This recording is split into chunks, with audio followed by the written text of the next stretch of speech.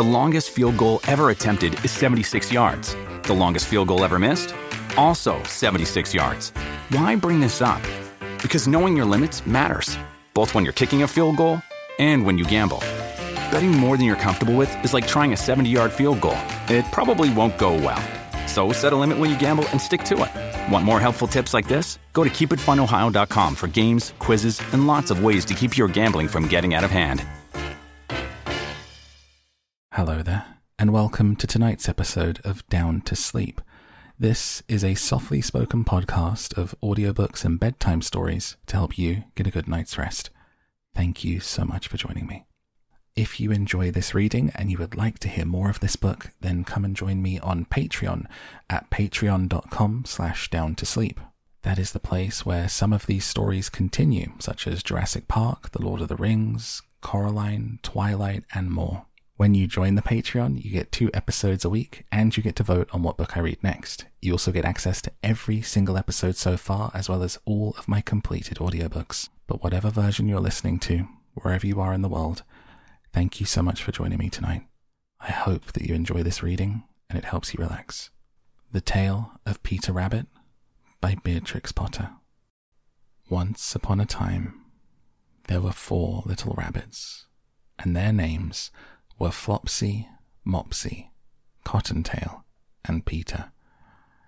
They lived with their mothers in a sandbank, underneath the root of a very big fir tree. "Now, my dears," said old Mrs. Rabbit one morning, "you may go into the fields or down the lane, but don't go into Mr. McGregor's garden. Your father had an accident there. He was put in a pie by Mrs. McGregor. Now run along, and don't get into mischief while I'm going out." Then old Mrs. Rabbit took a basket and her umbrella, and went through the wood to the baker's. She bought a loaf of brown bread and 5 currant buns. Flopsy, Mopsy, and Cottontail, who were good little bunnies, went down the lane to gather blackberries. But Peter, who was very naughty, ran straight away to Mr. McGregor's garden and squeezed under the gate. First, he ate some lettuces and some French beans, and then he ate some radishes. And then, feeling rather sick, he went to look for some parsley. But round the end of a cucumber frame, whom should he meet but Mr. McGregor? Mr. McGregor was on his hands and knees planting out young cabbages, but he jumped up and ran after Peter, waving a rake and calling out, "Stop, thief!" Peter was most dreadfully frightened. He rushed all over the garden, for he had forgotten the way back to the gate. He lost one of his shoes among the cabbages and the other shoe amongst the potatoes. After losing them, he ran on 4 legs and went faster, so that I think he might have got away altogether if he had not unfortunately run into a gooseberry net. He got caught by the large buttons on his jacket. It was a blue jacket with brass buttons, quite new. Peter gave himself up for lost and shed big tears. His sobs were overheard by some friendly sparrows, who flew to him in great excitement and implored him to exert himself. Mr. McGregor came up with a sieve, which he intended to pop upon the top of Peter, but Peter wriggled out just in time, leaving his jacket behind him. He rushed into the tool shed and jumped into a can. It would have been a beautiful thing to hide in if it had not had so much water in it. Mr. McGregor was quite sure that Peter was somewhere in the tool shed, perhaps hidden underneath a flower pot. He began to turn them over carefully, looking under each. Presently, Peter sneezed. Ktishoo. Mr. McGregor was after him in no time. He tried to put his foot upon Peter, who jumped out of a window, upsetting 3 plants. The window was too small for Mr. McGregor, and he was tired of running after Peter. He went back to his work. Peter sat down to rest. He was out of breath, trembling with fright. He had not the least idea which way to go. Also, he was very damp with sitting in that can. After a time, he began to wander about, going lippity-lippity, not very fast, looking around. He found a door in a wall, but it was locked. There was no room for a fat little rabbit to squeeze underneath. An old mouse was running in and out over the stone doorstep, carrying peas and beans to her family in the wood. Peter asked her the way to the gate, but she had such a large pea in her mouth that she could not answer. She only shook her head, and Peter began to cry. He tried to find his way straight across the garden, but he became more and more puzzled. Presently he came to a pond where Mr. McGregor filled his water cans. A white cat was staring at some goldfish. She sat very, very still, but now and then the tip of her tail twitched as if it were alive. Peter thought it best to go away without speaking to her.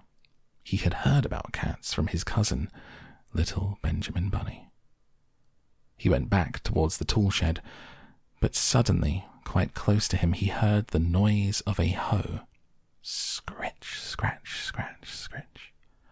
Peter scuttered underneath the bushes, but presently, as nothing happened, he came out, climbed upon a wheelbarrow, and peeped over.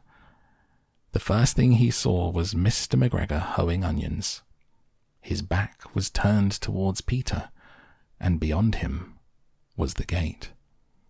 Peter got down very quietly off of the wheelbarrow and started running as fast as he could along a straight walk behind some blackcurrant bushes. Mr. McGregor caught sight of him at the corner, but Peter did not care. He slipped underneath the gate and was safe at last in the wood outside the garden.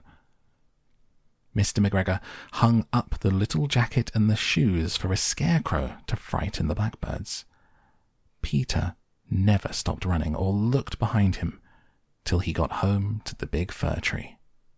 He was so tired, he flopped down upon the nice soft sand on the floor of the rabbit hole and shut his eyes. His mother was busy cooking. She wondered what he had done with his clothes. It was the second little jacket and pair of shoes that Peter had lost in a fortnight. I am sorry to say that Peter was not very well during the evening. His mother put him to bed and made him some chamomile tea, and she gave a dose of it to Peter. 1 tablespoonful to be taken at bedtime. But Flopsy, Mopsy, and Cottontail had bread and milk and blackberries for supper. The end. The Tale of Jemima Puddle Duck by Beatrix Potter. What a funny sight it is to see a brood of ducklings with a hen. Listen to the story of Jemima Puddle Duck, who was annoyed because the farmer's wife would not let her hatch her own eggs. Her sister-in-law, Mrs. Rebecca Puddle Duck, was perfectly willing to leave the hatching to someone else. I have not the patience to sit on a nest for 28 days, and no more have you, Jemima. You would let them go cold. You know you would. I wish to hatch my own eggs. I will hatch them all by myself, quacked Jemima Puddle Duck. She tried to hide her eggs, but they were always found and carried off. Jemima Puddle Duck became quite desperate. She determined to make a nest away from the farm. She set off on a fine spring afternoon along the cart road that leads over the hill. She was wearing a shawl and a bonnet. When she reached the top of the hill, she saw a wood in the distance. She thought it looked like a safe spot. Jemima Puddle Duck was not much in the habit of flying. She ran downhill a few yards, flapping her shawl, and then she jumped off into the air. She flew beautifully when she had a good start. She skimmed along over the treetops until she saw an open place in the middle of the wood, where the trees and brushwood had been cleared. Jemima alighted rather heavily and began to waddle about in search of a convenient, dry nesting place. She rather fancied a tree stump amongst some tall foxgloves, but seated upon the stump, she was startled to find an elegantly dressed gentleman reading a newspaper. He had black prick ears and sandy-coloured whiskers. "Quack," said Jemima Puddle Duck, with her head and her bonnet on one side. "Quack." The gentleman raised his eyes above his newspaper and looked curiously at Jemima. "Madam, have you lost your way?" said he. He had a long bushy tail which he was sitting upon as the stump was somewhat damp. Jemima thought him mighty civil and handsome. She explained that she had not lost her way, but that she was trying to find a convenient, dry nesting place. "Ah, is that so, indeed?" said the gentleman with sandy whiskers, looking curiously at Jemima. He folded up the newspaper and put it in his coat-tail pocket. Jemima complained of the superfluous hen. "Indeed, how interesting. I wish I could meet with that fowl. I would teach it to mind its own business. But as to a nest, there is no difficulty. I have a sackful of feathers in my woodshed. No, my dear madam, you will be in nobody's way. You may sit there as long as you like," said the bushy, long-tailed gentleman. He led the way to a very retired, dismal-looking house amongst the foxgloves. It was built of sticks and turf, and there were 2 broken pails, one on top of another, by way of a chimney. "This is my summer residence. You would not find my winter house so convenient," said the hospitable gentleman. There was a tumble-down shed at the back of the house, made of old soap-boxes. The gentleman opened the door and showed Jemima in. The shed was almost quite full of feathers. It was almost suffocating, but it was comfortable and very soft. Jemima Puddle Duck was rather surprised to find such a vast quantity of feathers, but it was very comfortable, and she made a nest without any trouble at all. When she came out, the sandy-whiskered gentleman was sitting on a log reading the newspaper. At least he had it spread out, but he was looking over the top of it. He was so polite that he seemed almost sorry to let Jemima go home for the night. He promised to take great care of the nest until she came back the next day. He said he loved eggs and ducklings. He should be proud to see a fine nestful in the woodshed. Jemima Puddle Duck came every afternoon. She laid 9 eggs in the nest. They were greeny-white and very large. The foxy gentleman admired them immensely. He used to turn them over and count them when Jemima was not there. At last, Jemima told him she intended to begin to sit next day. "And I will bring a bag of corn with me, so that I need never leave my nest until the eggs are hatched. They might catch cold," said the conscientious Jemima. "Madam, I beg you not to trouble yourself with a bag. I will provide oats. But before you commence your tedious sitting, I intend to give you a treat. Let us have a dinner party, all to ourselves. May I ask you to bring up some herbs from the farm garden to make a savoury omelette? Sage and thyme and mint and 2 onions and some parsley. I will provide lard for the stuff, lard for the omelette," said the hospitable gentleman with sandy whiskers. Jemima Puddle Duck was not a simpleton. Not even the mention of sage and onions made her suspicious. She went round the farm garden, nibbling off snippets of all the different sorts of herbs that are used for stuffing roast duck. She waddled into the kitchen and got 2 onions out of a basket. The collie dog, Kep, met her coming out. "What are you doing with those onions? Where do you go every afternoon by yourself, Jemima Puddle Duck?" Jemima was rather in awe of the collie. She told him the whole story. The collie listened, with his wise head on one side. He grinned when she described the polite gentleman with sandy whiskers.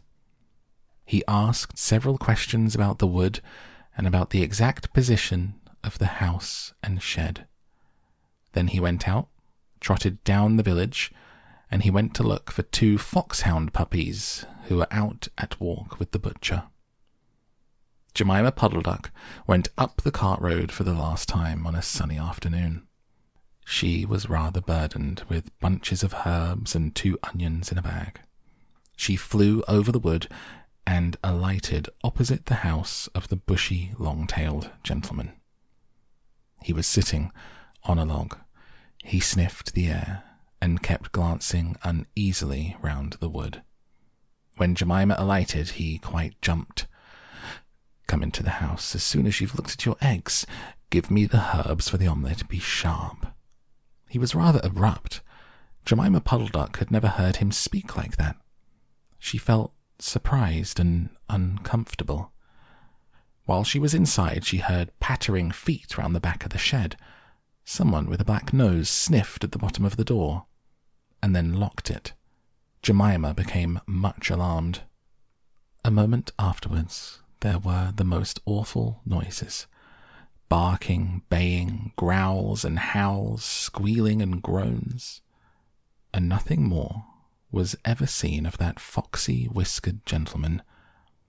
Presently, Kep opened the door of the shed and let out Jemima Puddle-Duck.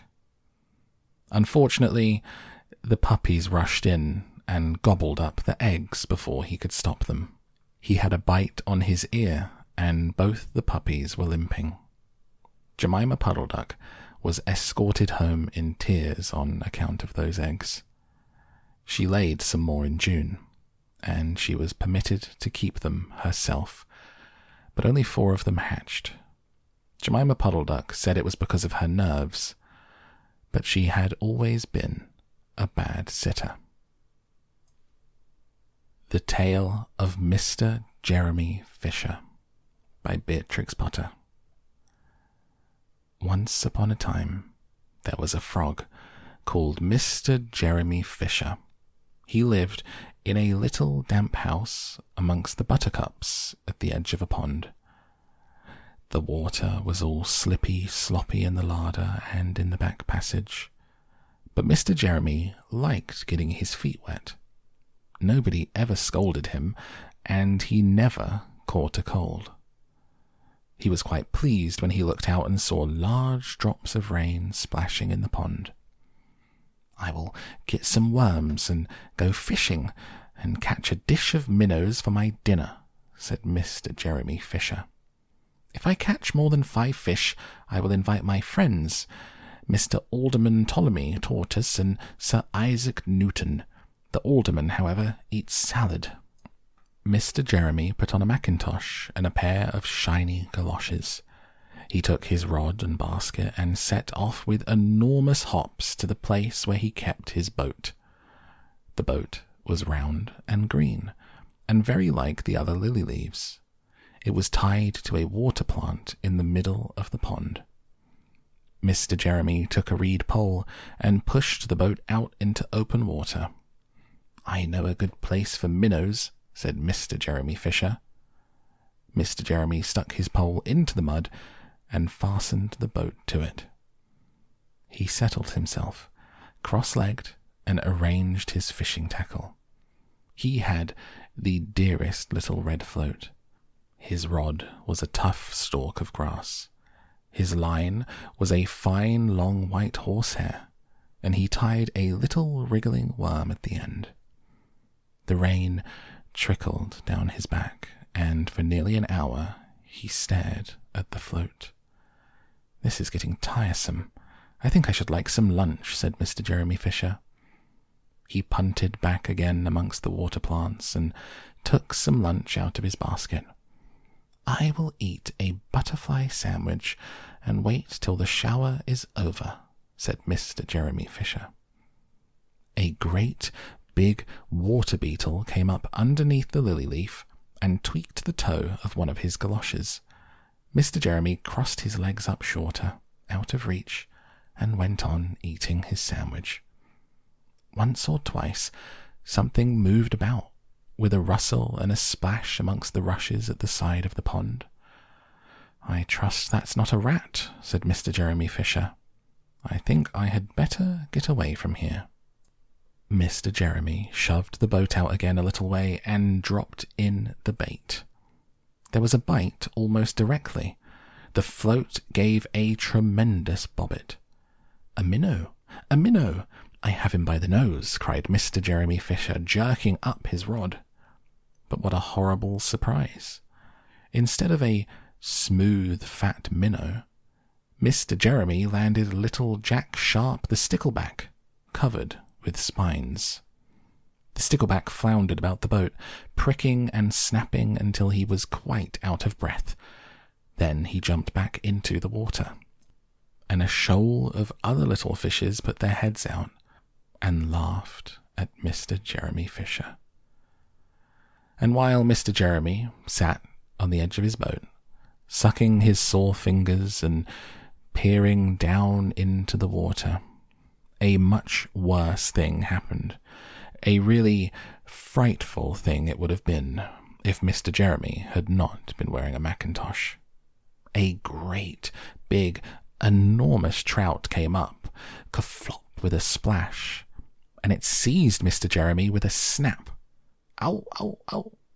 And then it turned and dived down to the bottom of the pond.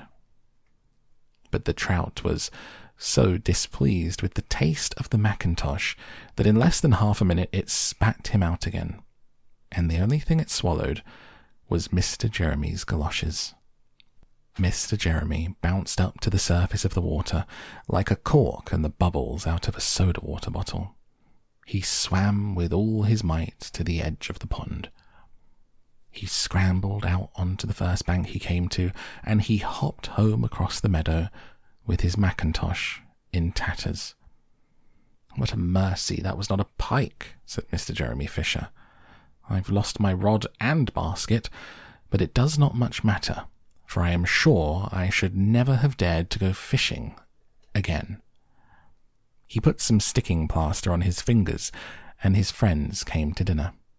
He could not offer them fish, but he had something else in his larder. Sir Isaac Newton wore his black and gold waistcoat, and Mr. Alderman Ptolemy Tortoise brought a salad with him in a string bag. And instead of a nice dish of minnows, they had a roasted grasshopper with ladybird sauce, which frogs consider a beautiful treat, but I think it must have been nasty. The end. The Tale of Johnny Town Mouse by Beatrix Potter. Johnny Town Mouse was born in a cupboard. Timmy Willie was born in a garden. Timmy Willie was a little country mouse who went to town by mistake in a hamper. The gardener sent vegetables to town once a week by carrier. He packed them in a big hamper. The gardener left the hamper by the garden gate so that the carrier could pick it up when he passed. Timmy Willie crept in through a hole in the wickerwork, and after eating some peas, Timmy Willie fell fast asleep. He awoke in a fright while the hamper was being lifted into the carrier's cart. Then there was a jolting and a clattering of horses' feet. Other packages were thrown in for miles and miles. Jolt, jolt, jolt. Timmy Willie trembled amongst the jumbled-up vegetables. At last the cart stopped at a house, where the hamper was taken out, carried in, and set down. The cook gave the carrier sixpence, the back door banged, and the cart rumbled away. But there was no quiet. There seemed to be hundreds of carts passing. Dogs barked, boys whistled in the street, the cook laughed, the parlour-maid ran up and down the stairs, and a canary sang like a steam engine. Timmy Willie, who had lived all of his life in a garden, was almost frightened to death. Presently the cook opened the hamper and began to unpack the vegetables. Out sprang terrified Timmy Willie. Up jumped the cook on a chair, exclaiming, "A mouse! A mouse! Call the cat! Fetch me the poker!" Timmy Willie did not wait for Sarah with the poker. He rushed along the skirting board till he came to a little hole he popped. He dropped half a foot and crashed into the middle of a mouse dinner party, breaking 3 glasses. "Who in the world is this?" inquired Johnny Town Mouse. But after the first exclamation of surprise, he instantly recovered his manners. With the utmost politeness, he introduced Timmy Willie to 9 other mice, all with long tails and white neckties. Timmy Willie's own tail was insignificant. Johnny Town Mouse and his friends noticed it, but they were too well bred to make personal remarks. Only one of them asked Timmy Willie if he had ever been in a trap. The dinner was of 8 courses, not much of anything, but truly elegant. All the dishes were unknown to Timmy Willie, who would have been a little afraid of tasting them, only he was very hungry and very anxious to behave with company manners. The continual noise upstairs made him so nervous. He dropped a plate. "Never mind, they don't belong to us," said Johnny. "Why don't those youngsters come back with the dessert?" It should be explained that 2 young mice who were waiting on the others were skirmishing upstairs to the kitchen between courses. Several times they came tumbling in, squeaking and laughing. Timmy Willie learnt with horror that they were being chased by the cat. His appetite failed. He felt faint. "Try some jelly?" said Johnny Town Mouse. "No. Would you rather go to bed? I'll show you a most comfortable sofa pillow." The sofa pillow had a hole in it. Johnny Town Mouse quite honestly recommended it as the best bed, kept exclusively for visitors. But the sofa smelt of cat. Timmy Willie preferred to spend a miserable night under the fender. It was just the same next day.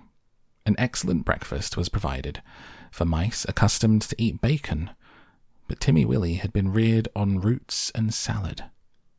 Johnny Town Mouse and his friends racketed about under the floors and came boldly out all over the house in the evening. One particularly loud crash had been caused by Sarah tumbling downstairs with the tea tray. There were crumbs and sugar, smears of jam to be collected in spite of the cat. Timmy Willie longed to be at home in his peaceful nest in a sunny bank. The food disagreed with him. The noise prevented him from sleeping. In a few days he grew so thin that Johnny Town Mouse noticed it and questioned him. He listened to Timmy Willie's story and inquired about the garden. "Sounds rather a dull place. What do you do when it rains?" "When it rains, I sit in my little sandy burrow and shell corn and seeds from my autumn store. I peep out at the throstles and blackbirds on the lawn, my friend Cock Robin. And when the sun comes out again, you should see my garden and the flowers. Roses, pinks and pansies. No noise, except the birds and bees and the lambs in the meadows." "There goes that cat again," exclaimed Johnny Town Mouse. When they had taken refuge in the coal cellar, he resumed the conversation. "I confess, I am a little disappointed. We've endeavoured to entertain you, Timothy William." "Oh, yes, you have been most kind. But I do feel so ill," said Timmy Willie. "It may be that your teeth and digestion are unaccustomed to our food. Perhaps it might be wiser for you to return in the hamper." Oh, cried Timmy Willie. "Why, of course, for the matter of that we could have sent you back last week," said Johnny rather huffily. "Did you not know that the hamper goes back empty on Saturdays?" So Timmy Willie said goodbye to his new friends, and hid in the hamper with the crumb of a cake and a withered cabbage leaf. And after much jolting he was set down safely in his own garden.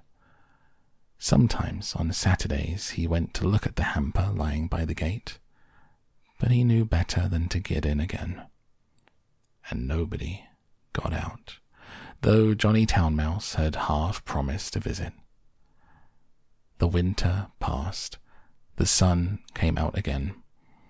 Timmy Willie sat by his burrow, warming his little fur coat, sniffing the smell of violets and spring grass.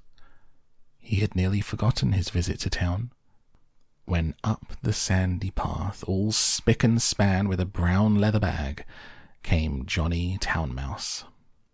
Timmy Willie received him with open arms. "You have come at the best of all the year. We will have herb pudding and sit in the sun." It is a little damp," said Johnny Town Mouse, who was carrying his tail under his arm out of the mud. "What is that fearful noise?" he started violently. "That," said Timmy Willie. "It's only a cow. I'll beg a little milk. They're quite harmless, unless they happen to lie down on you. How are all our friends?" Johnny's account was rather middling. He explained why he was paying his visit so early in the season. The family had gone to the seaside for Easter. The cook was doing spring cleaning, on board wages, with particular instructions to clear out the mice. There were 4 kittens, and the cat had killed the canary.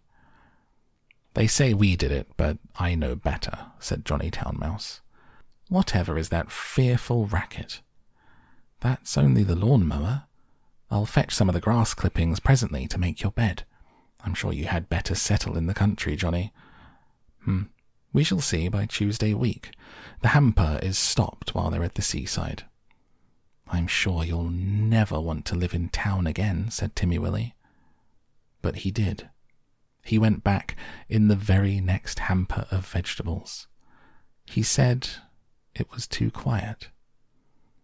One place suits one person, another place suits another person.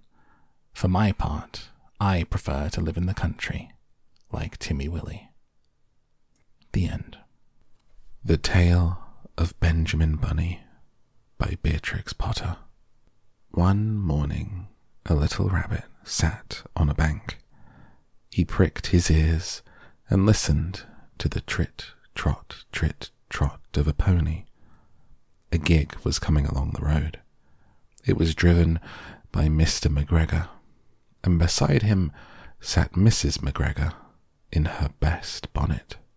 As soon as they had passed, little Benjamin Bunny slid down into the road and set off with a hop, skip, and a jump to call upon his relations who lived in the wood at the back of Mr. McGregor's garden. That wood was full of rabbit holes, and in the neatest, sandiest hole of all lived Benjamin's aunt and his cousins, Flopsy, Mopsy, Cottontail, and Peter. Old Mrs. Rabbit was a widow. She earned her living by knitting rabbit wool mittens and muffetees. I once bought a pair at a bazaar. She also sold herbs and a rosemary tea, and rabbit tobacco, which is what we call lavender. Little Benjamin did not very much want to see his aunt. He came round the back of the fir tree and nearly tumbled upon the top of his cousin Peter. Peter was sitting by himself. He looked poorly and was dressed in a red cotton pocket handkerchief. "Peter," said little Benjamin in a whisper, "who's got your clothes?" Peter replied, "The scarecrow in Mr. McGregor's garden," and described how he had been chased about the garden and dropped his shoes and coat. Little Benjamin sat down beside his cousin and assured him that Mr. McGregor had gone out in a gig, and Mrs. McGregor also, certainly for the day, because she was wearing her best bonnet. Peter said he hoped that it would rain. At this point, old Mrs. Rabbit's voice was heard inside the rabbit hole, calling, "Cottontail, Cottontail, fetch some more chamomile."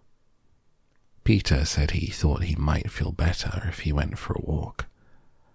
They went away hand in hand and got upon the flat top of the wall at the bottom of the wood. From here they looked down into Mr. McGregor's garden. Peter's coat and shoes were plainly to be seen upon the scarecrow, topped with an old tam-o'-shanter of Mr. McGregor's. Little Benjamin said, "It spoils people's clothes to squeeze under a gate. The proper way to get in is to climb down a pear tree." Peter fell down head first, but it was of no consequence. The bed below was newly raked and quite soft. It had been sown with lettuces. They left a great many odd little footmarks all over the bed, especially little Benjamin, who was wearing clogs. Little Benjamin said that the first thing to be done was to get back Peter's clothes, in order that they might be able to use the pocket handkerchief. They took them off the scarecrow. There had been rain during the night. There was water in the shoes. The coat was somewhat shrunk. Benjamin tried on the tam-o'-shanter, but it was too big for him. He suggested that they should fill the pocket handkerchief with onions as a little present for his aunt. Peter did not seem to be enjoying himself. He kept hearing noises. Benjamin, on the contrary, was perfectly at home and ate a lettuce leaf. He said he was in the habit of coming to the garden with his father to get lettuces for Sunday dinner. The name of little Benjamin's papa was Old Mr. Benjamin Bunny. The lettuces certainly were very fine. Peter did not eat anything. He said he should like to go home. Presently he dropped half the onions. Little Benjamin said that it was not possible to get back up the pear tree with a load of vegetables. He led the way boldly towards the other end of the garden. They went along a little walk on planks under a sunny red brick wall. The mice sat on their doorsteps, cracking cherry stones. They winked at Peter Rabbit and little Benjamin Bunny. Presently, Peter let the pocket handkerchief go again. They got amongst flower pots and frames and tubs. Peter heard noises worse than ever. His eyes were as big as lollipops. He was a step or two in front of his cousin when he suddenly stopped. Around the corner, those little rabbits saw a cat. Little Benjamin took one look, and then, in half a minute less than no time, he hid himself and Peter and the onions underneath a large basket. The cat got up and stretched herself and came and sniffed at the basket. Perhaps she liked the smell of onions.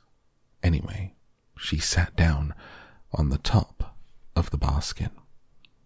She sat there for 5 hours. I cannot draw you a picture of Peter and Benjamin underneath the basket because it was quite dark and because the smell of the onions was fearful. It made Peter Rabbit and little Benjamin cry. The sun got round behind the wood. It was quite late in the afternoon, but still the cat sat upon the basket. At length there was a pitter-patter, pitter-patter. Some bits of mortar fell from the wall above. The cat looked up and saw old Mr. Benjamin Bunny prancing along the top of the wall of the upper terrace. He was smoking a pipe of rabbit tobacco and had a little switch in his hand. He was looking for his son. Old Mr. Bunny had no opinion whatever of cats. He took a tremendous jump off the top of the wall onto the top of the cat and cuffed it off the basket, kicked it into the greenhouse, scratching off a handful of fur. The cat was much too surprised to scratch back. When old Mr. Bunny had driven the cat into the greenhouse, he locked the door. He came back to the basket and took out his son Benjamin by the ears and whipped him with the switch. Then he took out his nephew Peter. He took the handkerchief of onions and marched out of the garden. When Mr. McGregor returned about half an hour later, he observed several things which perplexed him. It looked as though some person had been walking all over the garden in a pair of clogs. Only the footmarks were ridiculously little. He could not understand how the cat could have managed to shut herself inside the greenhouse, locking the door on the outside. When Peter got home, his mother forgave him. She was so glad to see that he had found his shoes and his coat. Cottontail and Peter folded up the pocket handkerchief, and old Mrs. Rabbit strung up the onions and hung them from the kitchen ceiling with bunches of herbs and the rabbit tobacco. The end. The Tale of Tom Kitten. Once upon a time, there were 3 little kittens, and their names were Mittens, Tom Kitten, and Moppet. They had dear little fur coats of their own, and they tumbled about the doorstep and played in the dust. One day, their mother, Mrs. Tabitha Twitchit, expected friends to tea, so she fetched the kittens indoors to wash and dress them before the fine company arrived. First, she scrubbed their faces. Then, she brushed their fur. Then, she combed their tails and whiskers. Tom was very naughty, and he scratched. Mrs. Tabitha dressed Moppet and Mittens in clean pinafores and tuckers, and she took all sorts of elegant, uncomfortable clothes out of a chest of drawers in order to dress up her son, Thomas. Tom Kitten was very fat. He had grown. Several buttons burst off. His mother sewed them on again. When the 3 kittens were ready, Mrs. Tabitha unwisely turned them out into the garden to be out of the way while she made hot buttered toast. "Keep your frocks clean, children. You must walk on your hind legs. Keep away from the dirty ash pit, and from Sally Henny Penny, and from the pigsty, and the puddle ducks." Moppet and Mittens walked down the garden path unsteadily. Presently they trod upon their pinafores and fell on their noses. When they stood up, there were several green smears. "Let's climb up the rockery and sit on the garden wall," said Moppet.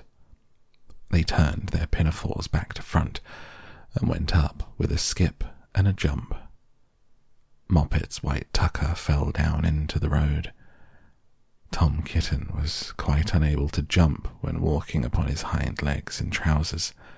He came up the rockery by degrees, breaking the ferns and shedding buttons left and right.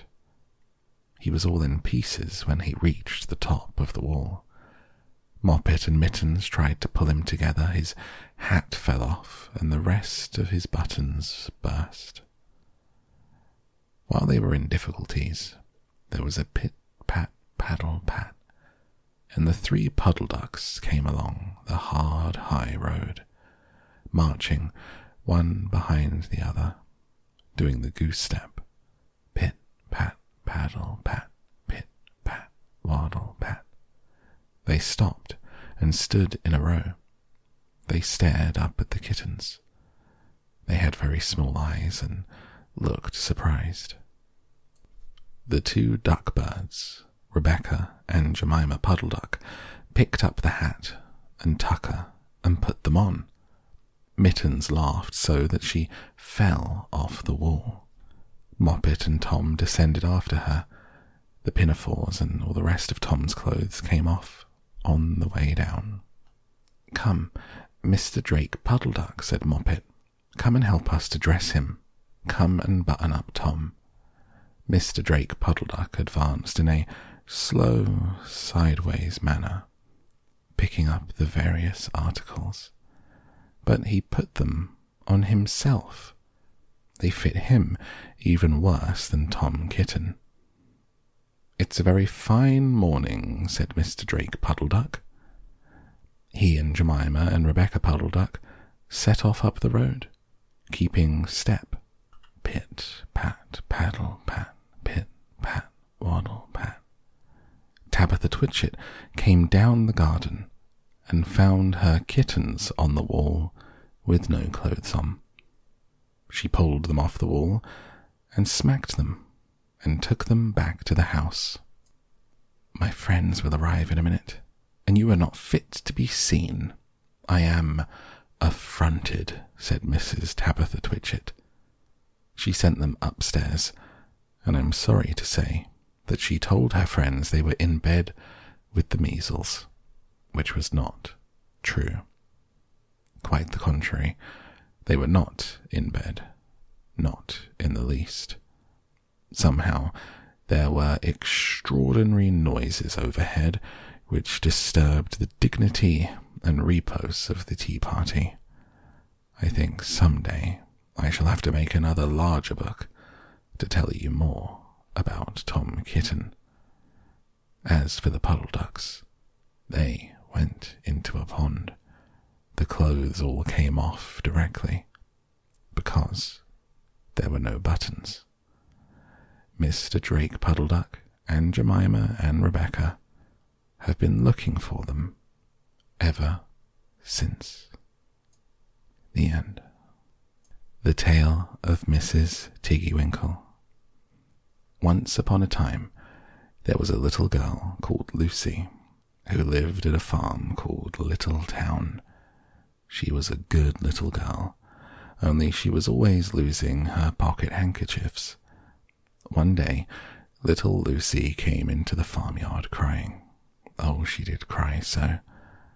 I've lost my pocket hankin. 3 hankins and a pinny.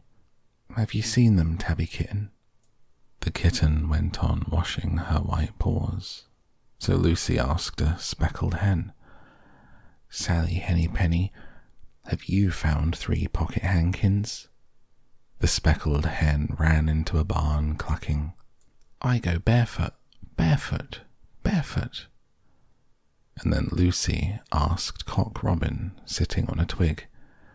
Cock Robin looked sideways at Lucy with his bright black eye, and he flew over a stile and away.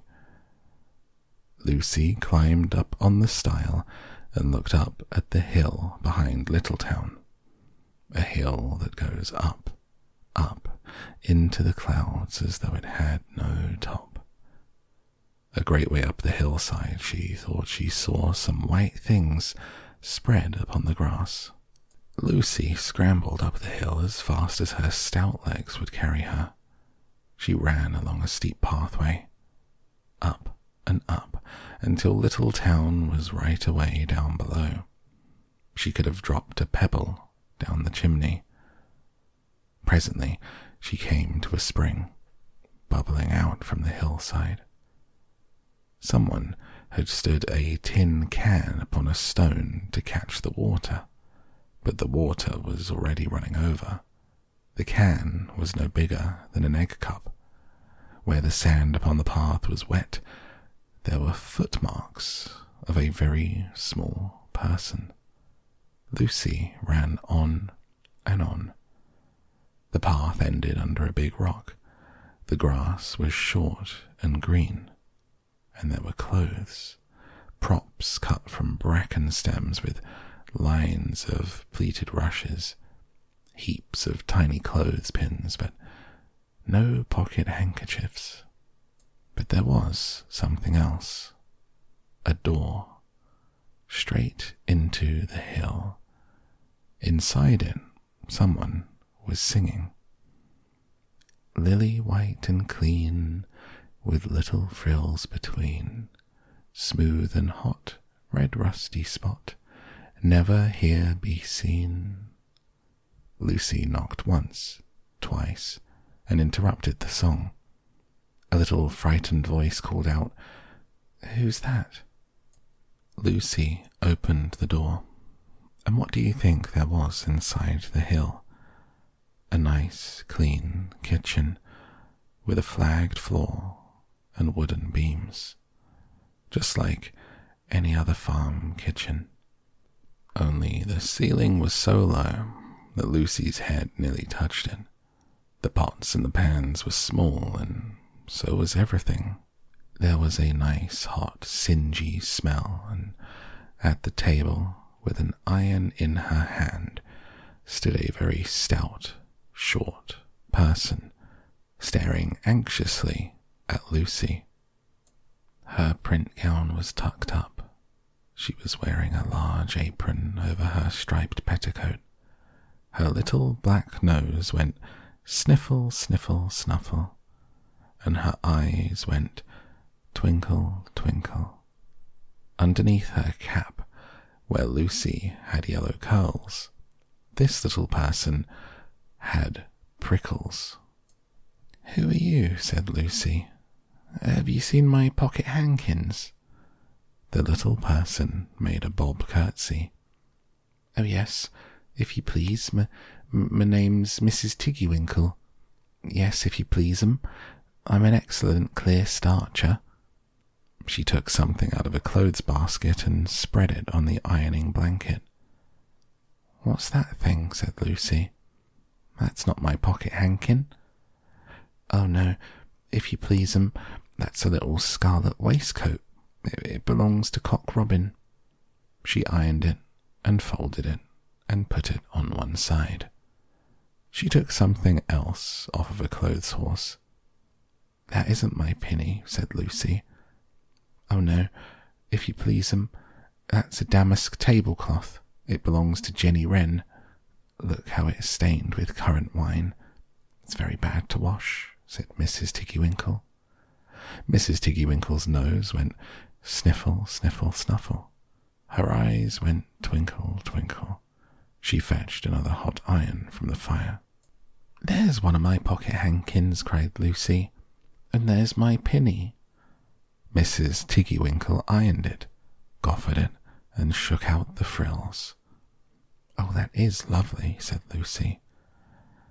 "What are those yellow things with fingers like gloves?" "Oh, that's a pair of stockings. It belongs to Sally Hennypenny. Look how she's worn the heels out, scratching in the yard. She'll very soon go barefoot," said Mrs. Tiggywinkle. "Why, there's another hanker-sniff, but it isn't mine. It's red." "Oh no, if you please, that one belongs to Mrs. Rabbit. It did so smell of onions. I've had to wash it separately. I can't get out the smell." "There's another one of mine," said Lucy. "What are those funny little white things?" "That's a pair of mittens belonging to Tabby Kitten. I've only to iron them, but she washes them herself." "There's my last pocket handkin," said Lucy. "What are you dipping into that basin of starch?" "They're little dicky shirt fronts. They belong to Tom Titmouse. Most terrible particular. Now I've finished my ironing, I'm going to air some clothes," said Mrs. Tiggywinkle. "What are those dear, soft, fluffy things?" said Lucy. "Those are woolly coats. They belong to the little lambs." "Will their jackets take off?" asked Lucy. "Oh yes, if you please, Look at the sheep mark on the shoulder. Here's one marked for Gatesgarth, and 3 that come from a little town. They're always marked at washing." She hung up all sorts and sizes of clothes, small brown coats of mice, one velvety black moleskin, a waistcoat, a red tailcoat with no tail belonging to Squirrel Nutkin, and a very much shrunk blue jacket belonging to Peter Rabbit. A petticoat, not marked, had gone lost in the washing, and at last the basket was empty. Then Mrs. Tiggywinkle made tea, a cup for herself and a cup for Lucy. They sat before the fire on a bench and looked sideways at one another. Mrs. Tiggywinkle's hand holding the teacup was very brown and very, very wrinkly with the soap suds. All through her gown and her cap there were hairpins sticking the wrong end out. Lucy didn't like to sit too near her. When they had finished tea, they tied up the clothes in bundles, and Lucy's pocket handkerchiefs were folded inside her clean pinny, fastened with a silver safety pin. They made up the fire with turf, came out and locked the door, and hid the key under the door sill. Away down the hill trotted Lucy and Mrs. Tiggywinkle with the bundle of clothes. All the way down the path, little animals came out of the fern to meet them. The very first they met were Peter Rabbit and Benjamin Bunny. She gave them their nice clean clothes, and all the little animals and birds were so very much obliged to dear Mrs. Tiggywinkle. At the bottom of the hill, when they came to the stile, there was nothing left to carry except Lucy's one little bundle. Lucy scrambled up the stile with the bundle in her hand. She turned to say good night, to thank the washerwoman. But what a very odd thing. Mrs. Tiggywinkle had not waited either for thanks or for the washing bill. She was running up the hill. And where was her white frilled cap? Where was her shawl, her gown, her petticoat? How small she had grown, how brown, covered with prickles. Mrs. Tiggywinkle was nothing but a hedgehog.